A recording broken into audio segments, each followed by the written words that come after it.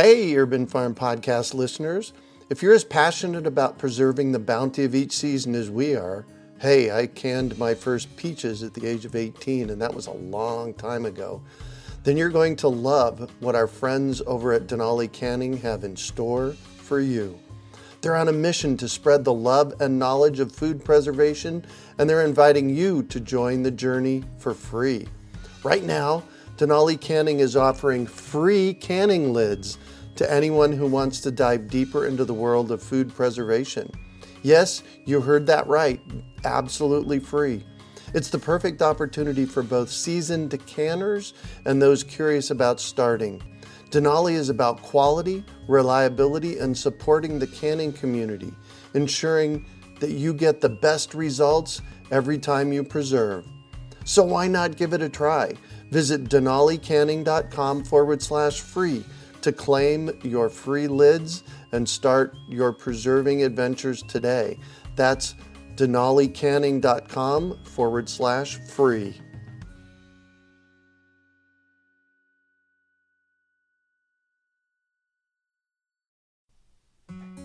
Do you want to save money at the grocery store, eat more organic, whole foods, cultivate food security, and feel more connected to the earth? If so, then growing your own food is a no-brainer. You wouldn't believe how many people come to me claiming that they can't grow their own food. They think they don't have enough space, that they're too busy, or that they simply don't have what it takes. Perhaps you've fallen for one of these gardening myths. If you think you can't grow food, or if you think the only food that you have access to is what you buy in the grocery store, I have a life-changing webinar that you need to see. It's free and will help you unearth your inner gardener.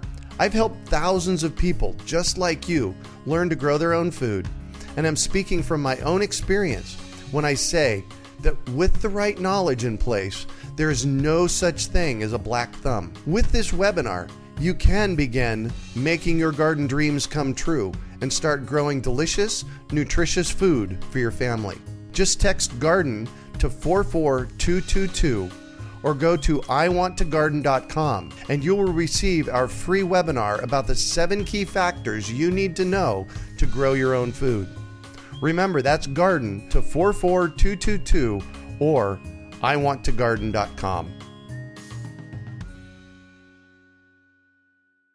You're listening to the Urban Farm Podcast, your partner in the Grow Your Own Food revolution. Whether you've just been introduced to urban farming or you're a lifelong advocate, we're sure you'll leave feeling more informed, equipped, and empowered to dig deeper into the soil of your local food economy. With you every step of the way, here's your host, Greg Peterson. Today on the Urban Farm Podcast, we have Kanin Routson to talk about his experience with apple tree diversity. Kanin has devoted his life to heritage apple tree diversity. In the pursuit of apple knowledge, Kanin has researched apple varieties from historic homesteads across Arizona, New Mexico, Colorado, and Utah. During his research, he documented 34 known apple varieties and 110 unique apple trees of unknown origin. He has collected and propagated unique varieties of heritage trees from numerous small homestead orchards in northern Arizona, as well as Capitol Reef National Park and the historic Philmont Scout Ranch and Chase Ranches in New Mexico. This research and further research on wild apple genetic diversity has led Kanin to complete a master's degree at Northern Arizona University and a PhD, congratulations, at the University of Arizona. Kanin's most recent project is co-founding Arizona Cider, a local hard cider company based out of Prescott, Arizona. This project involves all steps of the cider production process, including the pressing, fermentation, aging, and blending of the cider, as well as propagation of unique Southwest heritage apple trees and over 100 French, English, German, and American varieties of apples. Arizona Cider will have cider available in the spring of 2018. Welcome to the show today, Kanin. Hello, I am excited to be here. And I am excited to have you, given my fruit tree background. So I shared a bit about you. Can you fill in the blanks for us and share more about the path you took to get where you're at now? Certainly. I was homeschooled growing up, and I grew up on a small farm in rural Arizona, about 30 miles north of Prescott, Arizona. And in that area, my parents, like I said, they had a small farm, and we grew a number of different fruit crops, but we were in a very cold valley, and we had late spring freezing issues. So we would get apples and peaches and plums once every, apples maybe 2 or 3 years, and peaches, I think, twice when I was growing up. Wow. And they were a huge treat. And so because of that, I started, like, from a pretty early age, being very aware of the old homestead fruit tree apple orchards in the area that might be in microclimates that would have fruit when our parents didn't have fruit. So I think that really put me on the track in a pretty early age of being interested in apples and fruit crops.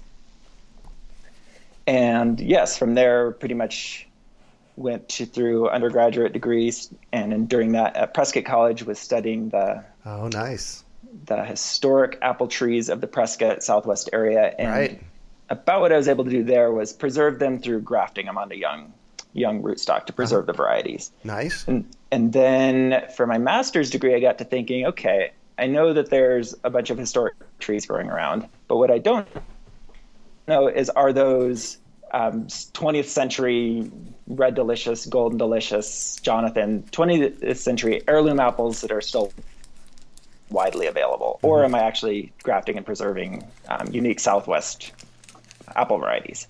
And so I looked into and figured out how to use genetic fingerprinting, and we can talk about that later. Oh, yes, we will.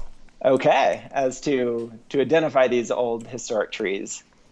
And then I was still interested in apples, so I decided to get my PhD. Wow. But my professors couldn't come up with what they call a PhD level question for historic apples. So that's when I branched out from studying just Southwest apples into studying the broader genetics in apples. I was looking at wild apples and population genetics in a native apple species. And that was the Pacific crab apple, which grows California, Oregon, Washington, and the coast. Oh, interesting. So, and that grows wild. It's a native apple, and it's about the size of a pea. The fruit are very, very tiny. Yeah. And they're very, very tart. The Native Americans use them quite widely, but they would let them over-ripen in a process that in persimmons and medlars and some other fruits is called bletting, where they over-ripen and then they become a jam, essentially, a fruit jam on the tree. Oh, interesting. So yeah. I have an interesting question for you. Okay. This person that we know of as Johnny Appleseed was a real person, correct? Absolutely. Yeah. Yes. And so my question kind of revolves around that. We have a tremendous apple diversity in this country. Yes. Is there a connection? There is a connection. And the connection, I guess the connection is, don't think of Johnny Appleseed as one person, although he was one person. But he was one person of a nation of people. And this, essentially, there are 4 native apples in the United States, in North America. And they're all very small crab apples. There's 3 eastern ones. So I'm going pretty far back here, but I will tie it back around. There's Balis fusca on the west coast, and then there's Coronaria, Ioanensis, and, I'm not going to remember the other one. That's all right. But anyway, they're native apples that are very small, and they're used by Native Americans, but they weren't what we consider eating apples. All of the apples that we consider eating apples were brought to the New World by pioneers, I guess you could say. Yeah. Yes. And those mostly English at the time, but also French, Spanish, etc., apples were not well adapted to the New World. And I'm finding that, which we can get to later, in my grafting of cider apple trees. A lot of those European varieties do not do very well here. And so people brought these apple trees here, and the original trees may not have done very well, but they were planting many, many seeds. And that was, another mechanism of, we can't just fly. You could not fly across the ocean back then. You had to take a ship for months and months. Exactly, right. So bringing a tree was very costly and expensive, and bringing apple seeds was very cheap. So you had, from A, the trees were not well adapted, B, getting the trees here was difficult. You had a lot of seedling apples being planted. And then we also had that in the Homesteading Act, and there were, I'm sure, many versions of that. But at one period in time, to homestead a tract of land in the West or Midwest at the time, homesteaders were required to plant an orchard as one of the mechanisms of proving history, proving history of their ownership of the land so they could get title to it. Right, exactly. And there was talk about somewhere in the neighborhood of 50 apple or pear trees to create this orchard. And interesting. Most homesteaders were not wealthy people. They could not afford to buy 50 grafted apple trees, but they could afford to plant 50 seeds or hundreds of seeds. And that's where Johnny Appleseed comes in, as he was moving to those new towns where people needed orchards and they needed apple trees. And he was taking the seeds, the pomace is what it's called when you have a press to press juice from apples. Right. The leftover pressings is called pomace, and that is a mixture of apple pulp and apple seeds. Oh. And that that's where most of the apple seeds in the early times would have come from, is from these cider mills. Got it. So most of these apple seedlings were not going to be necessarily delicious eating apples like you and I think of when we think of store-bought apples, but were probably a more primitive form of apple that a good friend of mine, Tom Burford, is an apple researcher on the East Coast, and he refers to them as spitters. And spitters are exactly what it sounds like. You bite into this roadside seedling apple, and you're going to spit it right back out because it's either not very sweet or extremely acidic or tastes very bland. Yeah. So they weren't planting them for eating. They were planting them for land ownership, and they were planting them for cider. Cider was a big deal in this country in the early homesteading period because access to fresh water was hard to come by. And there was a lot of, I guess, before we had our modern sewer systems and our modern water treatment facilities, water could be a very contaminated source. And drinking a slightly alcoholic cider would be a safe way to go. And maybe a good way to go. I don't know. Maybe people were feeling pretty good back then. So the genetic diversity came from planting all these different seeds from the pomace and coming up with just this genetic roulette, essentially, of all kinds of apples. Precisely. So apples have what's referred to as forced outcrossing. They're to get a slightly technical term here, they have what's called high heterozygosity, and that's very similar to humans. They can't pollinate themselves, so they have to pollinate with other people. They have, other apples. They have what's called a self-incompatibility gene, where an apple flower cannot pollinate itself. So that forces every single seed is going to be a different, unique variety. Right. And so when you're planting, in the case of this country, tens of millions of apple seeds, from that you're going to have just an incredible array of a incredible diversity of apples coming out of that. Cool. So before we jump into the Southwest, I want to know, what is one cool apple story from pioneer times forward? How about the Rhode Island greening apple? That's a very interesting apple. Okay, go. It came out of Rhode Island in, we're going to have to Google the exact time period. But that's okay. Okay. Early 1800s. Okay. And it was identified as this, in somebody's yard, this seedling apple variety that just tasted wonderful and was quickly spread around the Rhode Island area and then became, I guess, widely popular throughout the nation. And what is it now, 200 years later, probably, I'm still finding Rhode Island greening apples in historic homesteads here in the Southwest. In the Southwest? Yes. And it's a what's called a triploid apple. It's a genetic term. It has a second set of chromosomes attached in the genetics. So it's self-compatible and produces sterile pollen. So it means it's not a good pollinating apple. Right. But exactly. for some reason, triploid apples produce larger fruit than normal and more, I don't know, desirable fruit? I'm not sure what the term is there, but they're pretty tart. They're an excellent cooking apple. And still, when you find them in historic orchards, you're like, wow, this is a really good apple. I bet it's a... Now, were they grafted back then? They had to have been grafted back then. Yes, absolutely. Yeah. Grafting has been around since the Roman times. It's been around a very long time. Oh, interesting. So one of these days, I'm going to have you back to the show to talk about that. Because okay. With your list of things that we can talk about today, we won't get to that, and I'd really like to know about grafting.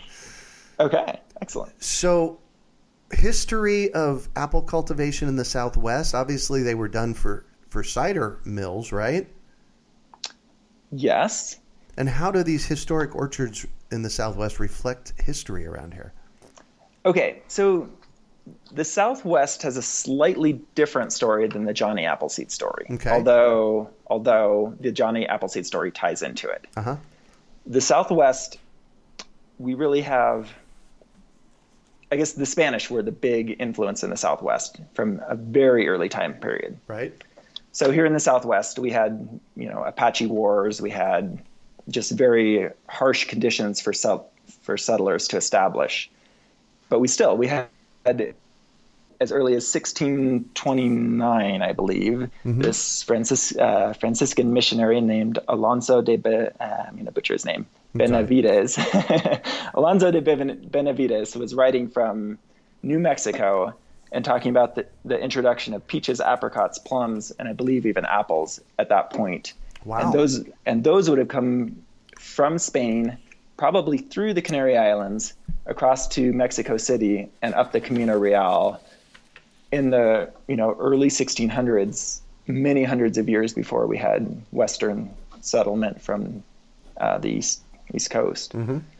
And I'll have another quote here, and this is from, I'm going to butcher his name also, Josiah Gregg. In 1830, he was a botanical explorer and merchant. And he was passing through Santa Fe, New Mexico in 1830, and he quotes, "The settlements were very thickly interspersed with vineyards and cornfields. The orchards were planted with apples, peaches, and apricots, and all seedlings, and all wretchedly poor, though the grapes from Spain were delicious." Mm. And so that's talking about seedling apples and seedling fruit trees in the Southwest very early before, I guess, genetic material or fruit trees would have been brought across, say, on the Santa Fe Trail. So you said seedlings. That means not grafted. That means not grafted, yeah. Yes. So those would have been apple seeds brought from Mexico City or even Spain up the Santa Fe Trail and then traded out, either planted in Hispanic villages or traded out to the Native Americans. Interesting. All right, cool. Yeah. And then by, the mid 19th century, we had the Santa Fe Trail opening up corridor into the Southwest, and you have a lot of settlement from the East Coast coming out here, bringing with them, the Johnny Appleseed story, and we're kind of on the fringes of that. Yeah. I would say that a lot of the varieties that I find in historic orchards probably were not seedlings from that time period. They're probably more grafted trees coming out of this melting pot of apple diversity from the Midwest. So right. We're very much on the fringe of that, but these orchards still tell that story. Interesting. And then later on, and there was a pretty still widely known nursery called Stark Brothers Trees. Uh-huh. But they were very, very popular in the late 19th, early 20th centuries. And so this is late 1800s then? Yes. Yeah. Yes. Up into the 1930s, 1940s, that time period, Stark Brothers had an incredible influence in the Southwest. And that is in part because one of the Stark brothers, and I don't know their names, but I believe it was Clarence Stark. Anyway, he had a respiratory issue where he was told by his doctor to move out to the dry climes of the West. Right. And I think they were based out of Denver. Don't quote me on these exact things, but anyway, they became an influence in the Southwest and marketing, grafted fruit trees into the Southwest. So a lot of the heritage orchards from the 1930s, 1920s, and 1940s, jumping around a little bit there, but those would have been a good chance those were Stark Brothers trees. Interesting. Yeah. And they're still around, obviously. Yes, both these historic orchards and Stark Brothers. Yeah, they're all still around. So differences between primitive orchards, kitchen garden orchards, and commercial orchards. I wouldn't even have thought to have asked that question, so you sent that one over. Tell me about that. Yes. Okay. So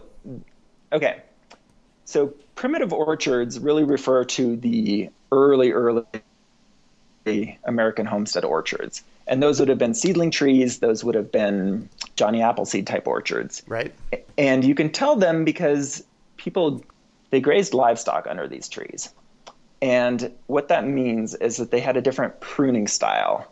And I'll explain the differences. But in a modern orchard, or even, a modern any kind of orchard, the limbs usually start at about 3 feet or less off the ground. Oh, right. Where you start branching your limbs. Right. So if you have livestock in those orchards, in which everybody had livestock in their orchards, you could not start your limbs that low because the livestock rubbed them off. You really don't see limbs starting until about 6 feet off the ground. Right. And they're full standard, big, giant, mature trees, and probably seedling. Mm-hmm. Although some of the later ones were grafted. And then kitchen garden orchards are what we would refer to now as the backyard orchard. When you had a homestead, let's say a homestead, you would have the kitchen garden, which would supply the family, the house, with fresh fruit and vegetables. Mm-hmm. And then you would have your cider orchard, which would be a much larger orchard of probably seedling trees out in the field. But as we discussed, seedling apples are generally bad for fresh eating. And so around the homestead or around the house, you would have a smaller orchard of specialty varieties. Mm-hmm. that they treated the trees much better than they treated their cider orchard. Mm. And they probably paid a lot more money for them. And they also would have a diversity of apples in those orchards because many of these homesteads predate modern electricity and modern cold storage, and they could not go to the nearest grocery store to get an apple from Chile. They had to grow their own fruit. So there are what are called summer apples, and those are apples that ripen incredibly early in the summer. And then most of the apples that we know of are standard fall apples. They ripen anywhere from August to maybe mid-October. And there are winter apples. And winter apples are very dense, very hard apples that won't ripen until November or later. Right. But they will keep until spring of the next year. So between your summer apples, your fall apples, and your winter apples, you could have apples pretty much year round from one homestead. And then they had different uses for apples. So you have your fresh eating apples, and you also have your cooking apples, and you have your drying apples. And you have your, an apple specific for apple pie, or you have a specific cider apple. So these kitchen garden orchards, I guess, are incredibly diverse and incredible sources of agricultural, or apple in this case, diversity. And then you get into your commercial orchard. Yeah. And I'm sure, I would hope that everybody has a pretty good idea of what happens in commercial situations. But the basic premise is that for commercial production, your entire apple orchard pretty much has to ripen at a very uniform time. So you can, for the economy of picking it. Right.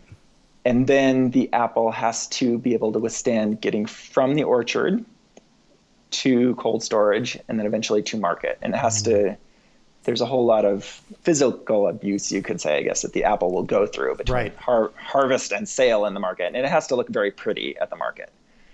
So if there were 100,000 apples that were delicious to eat in 1890, there's just a very, very small handful of those apples that met the criteria of ripening uniformly, withstanding shipping, still looking pretty at the store. Yeah. And as I said, or in the last things that I said, none of that was how the apple tastes. Right. Because people buy the apple and then find out that it might not be the best apple, but at that point they've already got it. So yeah, exactly. How an apple tasted didn't really fall into that. So we have this with Johnny Appleseed and we have this tremendous diversity in apple varieties. Why do we want such a high diversity? Well, you can answer that question from a variety of different angles. And probably one of the biggest ones would be the reason we want genetic variation is for disease issues and climate variability. Mm-hmm. If we have one apple planted over the entire world, and we're not quite that bad, we have 11 apples accounting for 90% of commercial apple production. Wow. Those 11 apple varieties are pretty much all interrelated to each other. Yeah. What if you get one disease, one insect, pest, whatever, that figures out how to eat that apple, then you're looking at the entire world apple supply being at risk. If for some reason we have something called climate variability or increasing climate variability, maybe man-made caused, maybe not, right? But probably man-made caused. Yeah. Anyway, that that you could see some slight climate shifts that make it our standard 11 apple varieties not very resilient anymore. I like that word, resilient. Yeah. To our future climate conditions. So in the world of wild apples, there is so much genetic variability that has the ability, we hope has the ability to adapt to future climate variabilities and disease issues. From a social perspective, the apple is just so much more than what you can find in the store. There are really absolutely amazing apple varieties that you would never be able to encounter in the store just because they don't ship very well. Right. And they might not look beautiful. They might look pretty ugly. There's an apple known as the knobby russet so russeting, as in russet potatoes, is kind of it's a rough texture on the surface, and apples can get that rough texture. Uh-huh.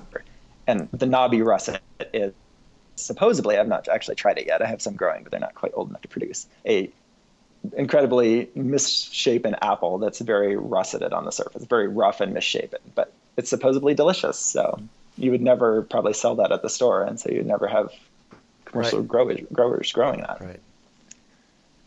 Cool. So you had mentioned something in the intro about DNA and using DNA to identify apple varieties, and that kind of piqued my interest. So I want to kind of know about that. Okay. So there are, I guess, backing up a step, in the time period that I was interested in my research for the historic orchards in the Southwest, say the mid to late 19th century, mid to late 1800s up to about 1950, there were literally thousands, reports of up to 14,000 apple varieties being grown in the United States during that time period. Wow. And that's epic. It's epic. That's and epic. If you think about apple varieties, okay, you've got round, you've got, elliptical and various shapes, rough shapes between round and cylindrical. And you've got a color range from yellow to red to green to very dark red, almost black. But there's just a finite variation that an apple will take physically. And so trying to identify an apple using old reference books, William Henry Reagan wrote one of the classic ones, Nomenclature of the Apple in 1930. And it's literally it looks like an Excel spreadsheet, although it predated Excel spreadsheets. And it gives a name of an apple, a whole list of apples and a very small amount of information. And it might be a round green apple that's late ripening. And there might be 200 or 300 apples that meet that description. So at least. At least, exactly. So trying to identify apples using nomenclature is pretty challenging. It's something that I have not figured out how to do. Now, there are apple experts in the country, John Bunker being a great one up in Maine and Fedco Trees, who can take an apple and pretty quickly classify it into probables and possibles. And if it's a modern or standard historic variety, he can identify it, like with the snap of a fingers. He knows it. He knows it cold. But me coming from an area in the Southwest where I was not actually exposed to that many varieties growing up, and our homestead trees, I didn't know the names of them. I cannot do that. Right. And I imagine most people cannot do that. So I took a more of a scientific approach, and that is using DNA. And so DNA, I guess it's very similar to forensic DNA, where you're trying to identify, pretty much it takes forever to sequence the entire genome, and it's very expensive. But you don't need to do that to be able to differentiate between individuals. You just need to look at very specific sections of the genome and then compare those same genes, I guess, between individuals. And because of heterozygosity, you will inherit certain genes from your mom and certain genes from your dad, or an apple tree is the exact same way, certain genes from the pollen and certain genes from the mother, and those genes will be essentially passed on in certain patterns that you can look at. What I did is basically took apple leaves and ground them up to extract the DNA, and then ran them through what's called PCR, and that amplifies when you put a primer in to look at a certain section of the genome. That will amplify that gene. And I did that through what are called microsatellites, and that's a technical term, I guess, but it's essentially a way to create a genetic fingerprint. And then you run those out on a gel, or I was using gel back in the day. This is in 2009 I did the study. Back in the day, he said. Back in the day. Things have progressed light years, I'm sure, since then. But we were still running them out on gels back then. And basically, you're just, at each gene, you're recording whether the apple has 100 base pairs at that gene location or 182. So a slightly different gene at that location. And you record for the 7 genes that I was looking at, and they'll be both, if it's diploid, it'll have 2 sets of chromosomes. So you're looking at 14 possible genes. You're just comparing one individual to another. And I went through Stark Brothers nursery catalogs, and I went through the USDA also had agriculture experiment stations in the Southwest, kind of in the time period I was interested in, where they were introducing apple varieties for testing. And so I found those from the lists of varieties that they introduced, and from Stark Brothers catalogs, they came up with a list of known varieties that should have been introduced to the Southwest. Found those varieties, ground up leaves from their DNA, or whatever, ground up their leaves, extracted DNA, and then had a reference library, essentially, of genetic fingerprints of known varieties. And then I could compare the unknown fingerprints to the known fingerprints. And from that, you get genetic markers. Yep. Ah, cool. Yeah. And excellent. Yes. And I just want to briefly say that was done at the USDA National Center for Genetic Resources Preservation in Fort Collins, Colorado. I didn't have the genetic resources to do it myself. So it was done in a big lab with the help of some scientists that do that type of work. Well, cool. This is one of the reasons that I've got my master's, and I've always wanted to go back and get my PhD, so I can, probably not do what you did or anything close to what you did, but dig in. That's what I loved about my master's degree, is I got to dig in and study one thing. Yes. So that's maybe one day I'll go back and get a PhD. Why are apples essential trees for our urban farms? Well, I guess that's a theoretical question, but I will be happy to argue it. Of course, you have a PhD. This is what we do. I can see arguing either side of that question, but I definitely like apples. And I guess I feel that apples are a very rich source of enjoyment and a source of food. And they're very iconic to our American culture. And really a lot of cultures around the world, but specifically here in America. So they're an excellent source of food. They're an excellent source of beverages. Oh, yeah. If you like apple cider or fresh or hard. So they're widely diverse in what we can do with them. And they're widely diverse. They grow apples from the tropical regions all the way up to Fairbanks, Alaska. So, cool. Siberia. Cool. So we can grow them almost anywhere. And they stay on the tree a long time, don't they? They do, and that's a little bit varietal specific. There are certain apples that will be on the tree till next year, and certain apples that will fall pretty quickly. But depending on your variety, yes, they're very versatile. Wow, cool. So you've started this project called Arizona Cider. Yes. Why? And what's the process? What's your timeline? What's your process? What's that look like? Because I would like to be there on opening day when we get to take our first sip of the cider in the spring of 2018. So, okay, absolutely. I hope you are there. So pretty much I've been interested in apples for a very, very, very long time. And I've been researching apples for a very, very, very long time. And then I graduated and needed a real job. And I don't know if you could call my job a real job. I work as a biological research scientist, but it's very far from apples. And so I'm trying to get back into having apples a bigger part of my life. Like in academia, apples were central. And for my work right now, apples are the farthest thing from central. I'm chasing desert tortoises around the Mojave Desert or looking for rare plants in the mountains. And so I feel that cider is a growing industry, and I feel that it is a way that farmers can potentially make money through as a value-added product for apple trees. Yeah. And that's what we're experimenting doing. And the basic process is I have a bunch of historic trees that I've been pretty much planting every year since I started my senior project at Prescott College, and then for sure during my master's. And so I have a lot of trees that are from 10 years old down to maybe 2 years old, all heritage Southwest apple varieties. And I've also been recently collecting, as you said in the intro, French, English, and American cider apple varieties that are specific cider apple varieties. And that's, if you think of wine as an analogy, there are table grapes and there are wine grapes. And table grapes are great for eating. They're crisp and they're full of sugar, but they don't have a lot of polyphenols and they don't have a lot of tannin, both of which are essential in making a very good beverage. And wine grapes are very high in polyphenols and tannins. And the same thing, fresh eating apples are pretty low. They're high in sugar, but low in interesting compounds. Like once you ferment apple juice out to alcohol, the yeast eats all of the sugar.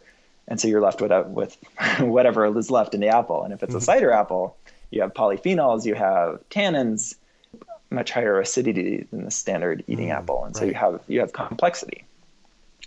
And so we're growing these apples. And then the next step, I guess, is to press the juice out of them and pitch yeast on them. There are a lot of historically they used wild yeast. They just press the juice and let nature happen. Right. And the problem with doing that is you can sometimes end up with a beverage that's not wonderful. That's a long way from being even drinkable. Right. And if we're trying to make, a product that people will love, and especially in today's day and age where we have a pretty high standard of what a good beverage is, then we're using commercial wine yeast is actually what we're using.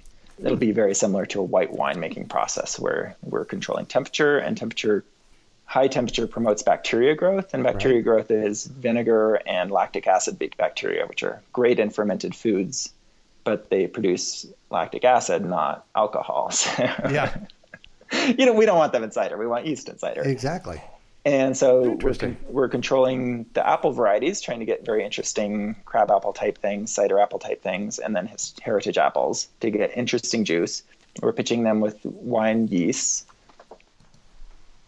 that will produce hopefully good flavors. And we're controlling the temperature to around 55 degrees, and that will promote the yeast and reduce the bacteria. And yeast at cold temperatures will produce a lot of your fruity esters is what they're called, but they're like the fruity flavors when you drink a white wine or a cider. Most of those come from the yeast. Some of them in the apple, most of the yeast. Yeah. And most of those are produced at a cooler temperature. So fermentation is a science and an art. And then you will have, so fermentation typically takes around 3 weeks, possibly plus or minus. And then there'll be what's called a maturation period where you think of red wine as aging. And that allows flavors to mellow and develop. And you have, when really green cider is what it's called, when it's pretty much straight fermented 3 weeks into it, it tastes very yeasty. And so the yeasty flavors will mellow and disappear, and you'll have more of the fruity aromas coming out. So curious. So that's kind of our cider making process up till, bottling and then selling. Right now we're working on our website and our business and all those things that we didn't learn about in academia because we were scientists. And when I say we, it's my brother and I doing this project. So. Nice. So it just occurred to me, if you're going to have cider in the spring of 18, that's a year from now. That means you're growing the apples. So your apple crop from 2017 is going to make that, right? Yes. And, I don't have enough. Depends on how much cider we'll be able to make. I'm not going to be able to grow all of the apples that that we'll want for our cider. And so we'll probably be knocking on doors with everybody with apple orchards hoping to pick apples. Yeah, exactly. And if we don't get enough there, then we're going to be looking at Wilcox probably to some of the larger commercial growers. There's still Arizona. How many pounds of apples do you imagine you're going to grow this year? That's a good question. We didn't measure them last year. We ended up with 50 gallons of apple juice. And wow, if it's 2.5 gallons per bushel, and a bushel is 40 pounds, I'm not going to be able to do the math in my head. That's okay. I was just curious. I'm hoping to get 500 or so 100 pounds of apples probably off my trees this year. And nice. Then, Are you excited? Oh, I'm very excited. This is like an epic moment when you're actually to the point, because when you said spring of 18 seems so far away. And it does. And we're going to sneeze and it'll be here, right? But right. It seems so far away, but then when I started thinking about it, hold on. I started doing the kind of the stepping back from it, and it's like, oh, those are the apples you're going to grow this spring and summer and fall.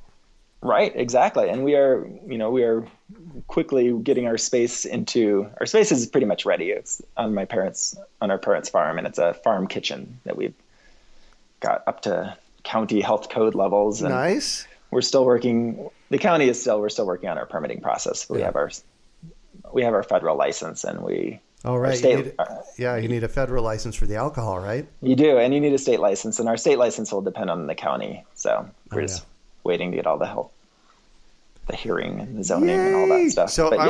So I want you back in a year to talk specifically about this. Once we're ready to taste apple cider, maybe I'll bring our equipment up there and we'll just sit up there and drink apple cider and have this conversation. And that would be really, really fun. And I'd be stoked to have you on. Yeah. Cool. Yep. All right. Well, I'm going to shift on you, and I want you to talk about a time you failed, how you overcame that failure, and what you might have learned from it. Okay. I guess I'm going to answer this with two things, and they're not so much epic life failures, but they were learning experiences for sure. And one of them is learning how to graft was a huge challenge for me, and it took me a long time trying to learn on myself. I made maybe 2 or 3 successful grafts, and this was probably during my teenage years. And then when I was during my senior project at Prescott College, we actually found this very old man named Tom Devupovich, who's since passed away, but he had a master's in horticulture from the Ukraine or Yugoslavia or somewhere. Oh my gosh. Somewhere back there. The old country. Yep. And his claim to fame was that he could graft 1,000 apple trees in a day. Holy shamoles.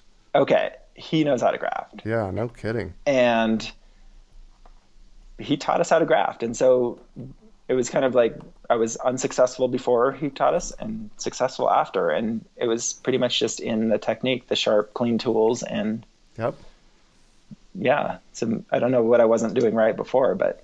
Wow. And the other thing is being mostly self-taught with my orcharding. A lot of my young trees early on, I had what was called an M7 rootstock, which is a semi-dwarf, very standard commercial rootstock, but it wasn't entirely self-supporting, and I didn't know that. And so it wouldn't hold the trees up? Is that what the deal was? Yes. So dwarfing rootstocks control so very briefly, you have full-size trees, which are grown from seed, which are large 20-foot tall trees. Right. And then all the way down to dwarf trees. And what controls the height in an apple tree is the rootstock. Mm-hmm. And the rootstock is either very vigorous, like a standard-sized tree, or very compact, non-vigorous. Yeah. This root system will not support a large tree, so a large tree doesn't grow. But those dwarfing trees often are not self-supporting. So if you don't stake them, they will fall over. Oh, and so I didn't stake my trees. They were semi-dwarf, and a lot of them kind of are pretty leaning. Fell over. And they're still that way, and they'll be that way for the rest of their lives. Yeah. So that's something that reminds me every time I'm in the orchard. It's like, oh, right. Nice. Well, this is why I asked that question, because this is, it's just a learning process. Life is a learning process, and when we fail, those are opportunities to learn. Yeah. In the case of leaning apple trees, they remind me every day. Yeah, exactly. So what do you consider your biggest success? Well, I have a couple of those, and one of them is learning how to graft was probably one of my biggest successes in preserving apple diversity or in preserving historic trees. Like without grafting, I couldn't do a lot. And then once I did learn how to graft, it basically opened a huge door for me and for anybody. When I'm buying trees from a nursery at $20 or $30 a piece, when rootstock is available for, right, it depends on how many you buy, but in the neighborhood of 60 cents to $1.20 a piece, the affordability of growing trees and the ability to grow whatever I want to basically increased exponentially at that point. And the second one I would say is probably my network. And that for me in terms of accessing varieties, in terms of learning how, in this case, to make cider or how to propagate trees. Pretty much I've learned everything through knowing people and asking people. Yeah. So I guess my network is probably perfect case in point is your friend from the old country that taught you how to graft. Yep, exactly. Yeah. I had a very, very wonderful mentor. He was 60 years my senior that I learned a lot from. And, I can't say enough about having great mentors. Yay. So what drives you? Well, I'm very passionate about a whole lot of different subjects in the world. Mm-hmm. And my to-do list is probably longer than my life is long. Yeah, I got one of those, understand. And so I think in combination with, I try to focus on taking really good care of my health, eating very clean, very healthy foods, and exercising. So I have pretty good high energy level. Yeah. So I guess that in combination with wanting to do a whole lot of things in life is probably the sum total of that question. Yeah.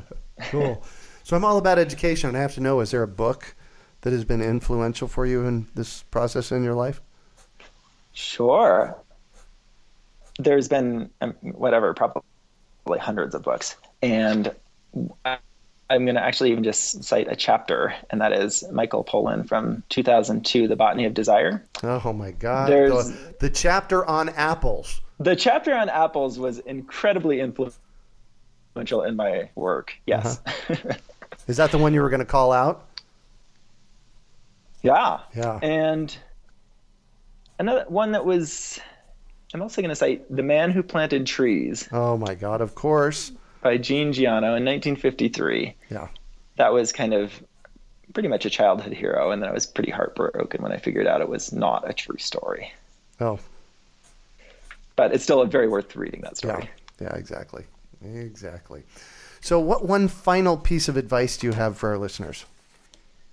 Well, I think that people should plant trees. I wholeheartedly agree on that one.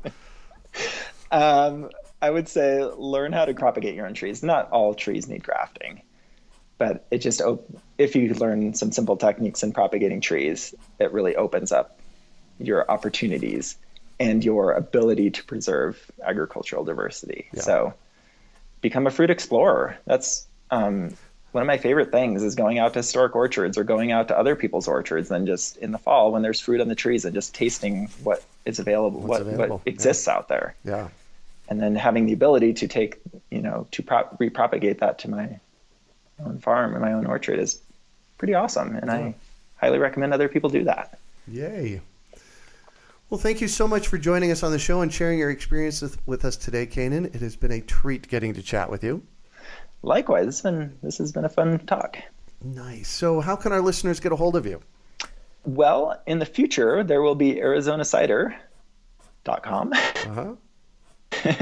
and probably social media, but we haven't quite gotten there yet.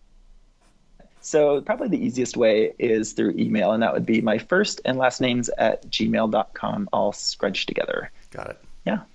Perfect. And you can find show notes from today's podcast at urbanfarm.org/AZ Cider. Well, that's it for today. Thanks for joining us on the Urban Farm Podcast. Do you want to save money at the grocery store, eat more organic, whole foods, cultivate food security, and feel more connected to the earth? If so, then growing your own food is a no-brainer. You wouldn't believe how many people come to me claiming that they can't grow their own food. They think they don't have enough space, that they're too busy, or that they simply don't have what it takes. Perhaps you've fallen for one of these gardening myths. If you think you can't grow food, or if you think the only food that you have access to is what you buy in the grocery store, I have a life-changing webinar that you need to see. It's free and will help you unearth your inner gardener.